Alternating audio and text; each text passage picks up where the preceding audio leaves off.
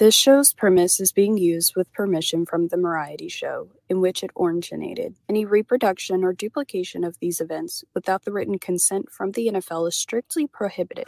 Our Father, who art in heaven, hallowed be thy name. Thy kingdom come, thy will be done, on earth as it is in heaven. In Exodus chapter 2, we witness the birth of Moses during a time of peril for Hebrew infants. In a moment of quick thinking, his mother places him in a basket and sets him adrift down the Nile. Surely that won't mean certain death. In one pivotal moment, the Pharaoh's daughter discovers Moses and adopts him, while unknowingly employing his own mother as his nurse. As the boy matures, he witnesses an injustice and responds with violence. Knowing his life would surely be forfeit in Egypt, he kisses his mother goodbye as he flees to Midian. Oh, Holy Father Doug and Rectory Anthony. This chapter was full of many interesting coincidences. Do you think Moses will live his life exploiting more divine coincidences? In Exodus chapter 3. This reading was brought to you by Arizona Bay Candy. When you need mealtime inspiration, it's worth shopping Kroger, where you'll find over 30,000 mouth-watering choices that excite your inner foodie. And no matter what tasty choice you make, you'll enjoy our everyday low prices, plus extra ways to save, like digital coupons worth over $600 each week. You can also save up to $1 off per gallon at the pump with fuel points. More savings and more inspiring flavors make shopping Kroger worth it every time. Kroger, fresh for everyone. Fuel restrictions apply. All right, thank you. That was awesome. I thought, he's running out of time, man. He's supposed to pay him good money to get that in. Right up front, I have to say, oranginated makes me laugh every single time. There's never been one time that I've heard that and I didn't giggle every single time. I don't know. It's quality content. It is. Okay, so I think this is the most popular or most famous Bible chapter. Okay. Exodus chapter 3. Yeah, I think that, like, if God was walking on the earth, I think this is what people would hand him to autograph. Here's his rookie card. All right. This chapter provides one of the scripture's most famous encounters, Moses and the burning bush. Oh, no. You've heard of this. Yeah, I have. I saw, what's it called? That Three Amigos or whatever. I think that was from that, right? I don't know. We're just going to go with yes. That was a curveball and it went right by me. I don't know if it's a me thing or a you thing, but we're just going to pretend that it was slam dunk. Yeah, it was a curveball that turned into a slam dunk. All right, so okay, I have to full transparency. Yep, I didn't do any research before this. Oh boy. Well, I kind of backed myself into a corner, and so we can wing it if you want. And this will be, while it is the most famous chapter. Oh no, we're not going to know anything. Right. So I can just read a summary and you can listen along, or I don't know how you want to do it. Awesome. So if I'm being honest, I've heard of the burning bush, but only in passing. I don't know the story very well. You know what I mean? And I don't think you will 20 minutes from now. So what I know is, okay, see if I can remember. Okay, so Moses is walking, so yeah, it had to have been some years after he was left by the river. Probably. And he goes and he sees a bush and he knows that it's God or something. Okay. But it's like the bush is burning but not being consumed, if that makes sense. Okay. Like there's no ashes, there's no... Gotcha. Yeah, that makes sense. Okay. That's it. That's all. Oh, and he knows, he can sense that the bush is God? It talks to him. Oh, okay. Okay. Do you know what it says? Moses, while tending the flock of his father-in-law Jethro, encounters a bush that is burning but not consumed by the flames on Mount Horeb. God calls out to Moses from the bush. Hey! Hey, over here. Mind putting some water on me? I may not be consumed, but this hurts like a bitch. God introduces himself as the God of Abraham, Isaac, and Jacob, and shares his concern for the suffering of the Israelites in Egypt. All right. He reveals his plan to deliver them and bring them to a land flowing with milk and honey, appointing Moses as the leader of this mission. Do they have bees in Egypt or wherever this is at? How do they have honey? Import, export. They go to an import-export business to get their honey. Like that shitty place in the mall with the stupid swords and throwing stars. Yes, they got one of those in Egypt. And it's just like American crap from China. That was off topic. Sorry. No, I need you to stay as far off topic as long as possible. We're doing fine. Just everything's cool. Don't worry. Oh my God. So, okay. He sees this bush. The bush says, I am the God of Jacob and Abraham or whatever. Yeah. Because he wants him to know that he's a familiar God. That's the part I don't understand. Why is he the God of Abraham and Jacob if he's God? Why is he feeling like he needs to intervene in this situation if he's God and knows everything that's going to happen, everything that's ever happened? But now I need to intervene by making myself a burning bush. This is so weird. Okay, so he said he was the God of who? Jacob? Yeah, Jacob and Abraham or something like that, I think. And that's because they were the main characters up to this point, right? Right, they're gone. Right, but they were the main characters of the story. Yeah. So if you were an insecure God and you wanted people to like fear your power, you would say like, I am the God of the main characters of what you've heard so far in this story. This is a pivotal moment. So I know Moses, he says, okay, so what's your name? Oh, what's he say? Okay, you be Moses, I'll be God. Hey, yo, what's your name? I gotta get ready. Forgot about the burning part. So what do you think? It says when Moses asked what name he should use to identify God to the Israelites. Oh yeah, because God tells Moses that he's got to go save the Jews. Oh God. Right. I mean, is that what he said? Oh God. No, so he says, well, Moses would say, what's his name? And then Moses says, what should I tell them your name is? Oh, okay.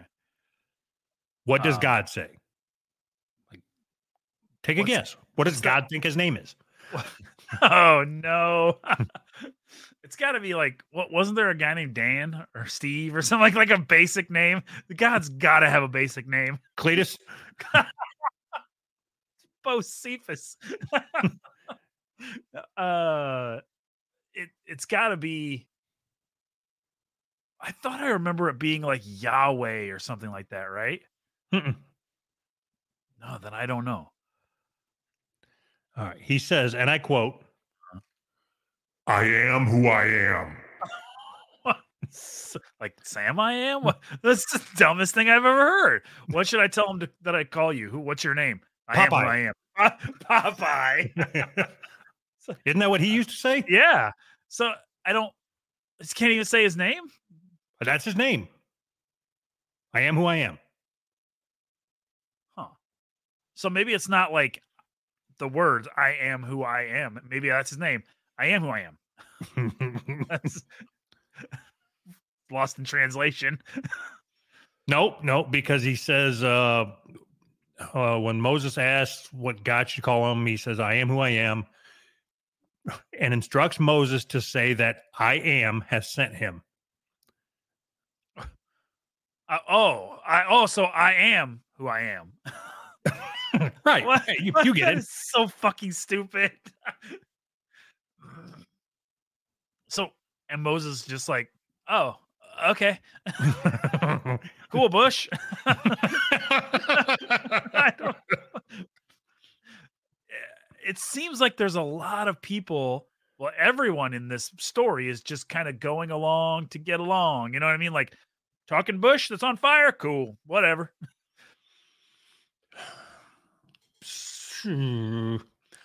Okay. Why? Here's what I don't understand. Why is it back then a burning bush that wasn't burning is God, but nothing like that has ever happened since, or has it? And we just dismiss it.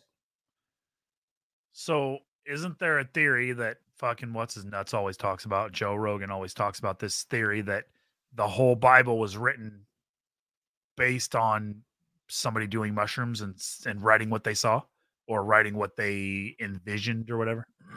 I'd never heard of that. Oh, I mean, that makes sense. Yeah. Well, I mean, they didn't know that mushrooms were making you trip or whatever, and they thought that when you eat these mushrooms that this is what God is, or you know what I mean, and then they write it down. Imagine if you didn't know that mushrooms made you trip, and then you're just like, I'm gonna take this and write down what God says. Like, okay, we'll go with that. Okay, sounds good. The fourth section of this, there's something wrong with my fucking mic. Oh, can you hear me all right? Yeah, you sound fine to me. You're loud as fuck in my ears. Ugh, that's no good. You're telling me. How about now? The fourth section assures Moses of Israel's upcoming deliverance. Ooh, that's like butt fucking by the swamp or whatever. So that they're playing the banjo in the background of this one? Is that what you're telling me? Yeah. The Lord promises to judge Egypt and perform signs. When the people leave, they would plunder the Egyptians. In fact, God is specific regarding the taking of silver and gold jewelry and clothing. These items would then be placed on the Israelites' own children as a sign of victory over the Egyptians. Wait a minute. I should have had Faddy come on. I didn't know that. You didn't know this happened in Egypt? Well, I didn't know that God picked sides. Do you think that like wherever Faddy lives, if he lives on like 3rd Street or whatever, like all of this happened on 8th Street? So it's like right up the street from where he lives. I mean, what are the chances? Egypt can't be that big, right? Oh, do you ever see the so fucking distracting. Sorry. What are you hearing? Because is it you? I mean, is it something that you're hearing? No, on your end? you just seem louder than normal. Anyway, do you ever see the shit in Egypt where it's like the other view of the pyramids, where one view makes it look like it's just desert for 1 billion miles? Yeah. But then if you go to the other side of the pyramid and take a picture of it, there's a McDonald's like right across the street from it. No, I hope that's true. It is true. Look at it. Really? We've got nothing but time, man. There's a McDonald's right next to the pyramid. That's hilarious. So the other thing that I noticed about this, if I'm hearing this correctly, about this last passage, God specifically said, take the gold and the silver. Yeah. Like I want you to steal their gold and silver. Why does God care about gold and silver? Why does he, what's the significance of gold and silver? It says that these items would then be placed on the Israelites' own children as a sign of victory over the Egyptians. And that's why I was surprised is that God picked a side. He made them both. Yeah. That would be like the president of the NFL deciding which black guy he's going to root for. Like he owns them all.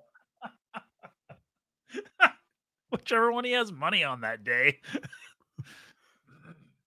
So you think that they had betting back then? Like online betting? You think God was just betting on teams and controlling the outcome? Hold on. I don't know if this is going to be worth it.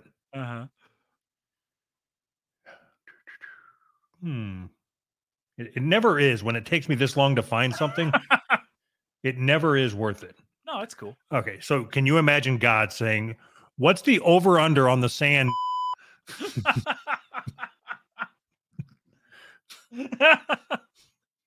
Worth it. Huh. I'm just wondering who he told to take a dive. I'm going to go down as a bush, tell this guy to take a dive in the 8th. Okay, so what? Up until this point, I've always heard of the burning bush. Yeah. And for some reason, in my head, it was connected to miracles. Okay. You know, you talk about, I don't believe in the Bible. Well, how can you not believe in the Bible when there was a bush that was on fire? Huh, didn't think about it that way. But it really sounds like it was I hate to use this phrase because it's overused and it means nothing, but it was a nothing burger. Nothing, a bush supposedly said, I'm God and I'm not going to tell you my name. And I need you to go save the Jews in Egypt on this mountain. Doesn't he have to go up to the top of a mountain or something? No, that's a different thing. Oh, that's like when he goes up with the 3 tablets. Yeah. And then drops one of them, and that leaves us with 10. Or that was a Monty Python movie. I don't remember. No, you got it right. He went up with 3 tablets, dropped 1, and left us with 10. Yep. Yeah. That's summarizes it pretty good. So what I want to know, like in real life, I understand how it happens in the movies, but in real life, if you came on a burning bush, well, yes, I realized what I said there. If you walked up onto a burning bush and it talked to you and it told you, you know, I need you to do this, you're going to go steal all their gold and silver and whatever. When that conversation is over, how do you depart? Like, do you just say, okay, bye, and walk away? Like, and just leave? I mean, what's the customary, like? I think the bush would stop burning. Oh. That would be God. You would wait for God to leave. Like, you never leave before God. You wait for God to leave. Huh. Interesting. I mean, like I said, I know how it would happen in the movies. Like, the guy would walk away and the light would fade or whatever. But in real life, how, like, those situations don't ever play out like they do in the movies. You think you just sit there roasting marshmallows on this burning bush until it goes out? Can I use you for a minute? So how? Okay, I'll be God. Mm-hmm. You be Moses. Mm-hmm. It's getting to we've had our conversation. I told you everything you need to do. Yeah. And then you just turn around and start walking away. Like, I guess we're done. I guess we're done, God. Hey, get back here. Don't turn your back on me. I'm not done yet. Well, I'm done listening. I'm really coming down from this trip. Hey. Yeah, Before you go, do you know what the over-under is on the same? I hear Washington's going to do good this year. Which one? The lineage, the whole lineage. Okay. Did we get our 20 minutes? 18:15. Good enough. Oh, all right. God. So I do have good news though. All right. So over the weekend, I put together a 4-page document for the remainder of our bonus episode that we're getting ready to record. Sweet. And so what we had committed to was at least 1 bonus episode a month. Yep. First month, right off the bat, we're going to have 2 bonuses, maybe 3. Right. This awesome. bonus, the one that we're going to record tonight, should go up on Patreon either late tonight or sometime tomorrow. Sweet. So yeah, go sign up for Patreon. Ad-free, bonus content. Do it. Yeah. All right. Bye. Bye. Link in the description. Quit sending me fucking emails asking me where the Patreon is. The link is in the fucking description. I mean, thank you for supporting us and whatever. Bye.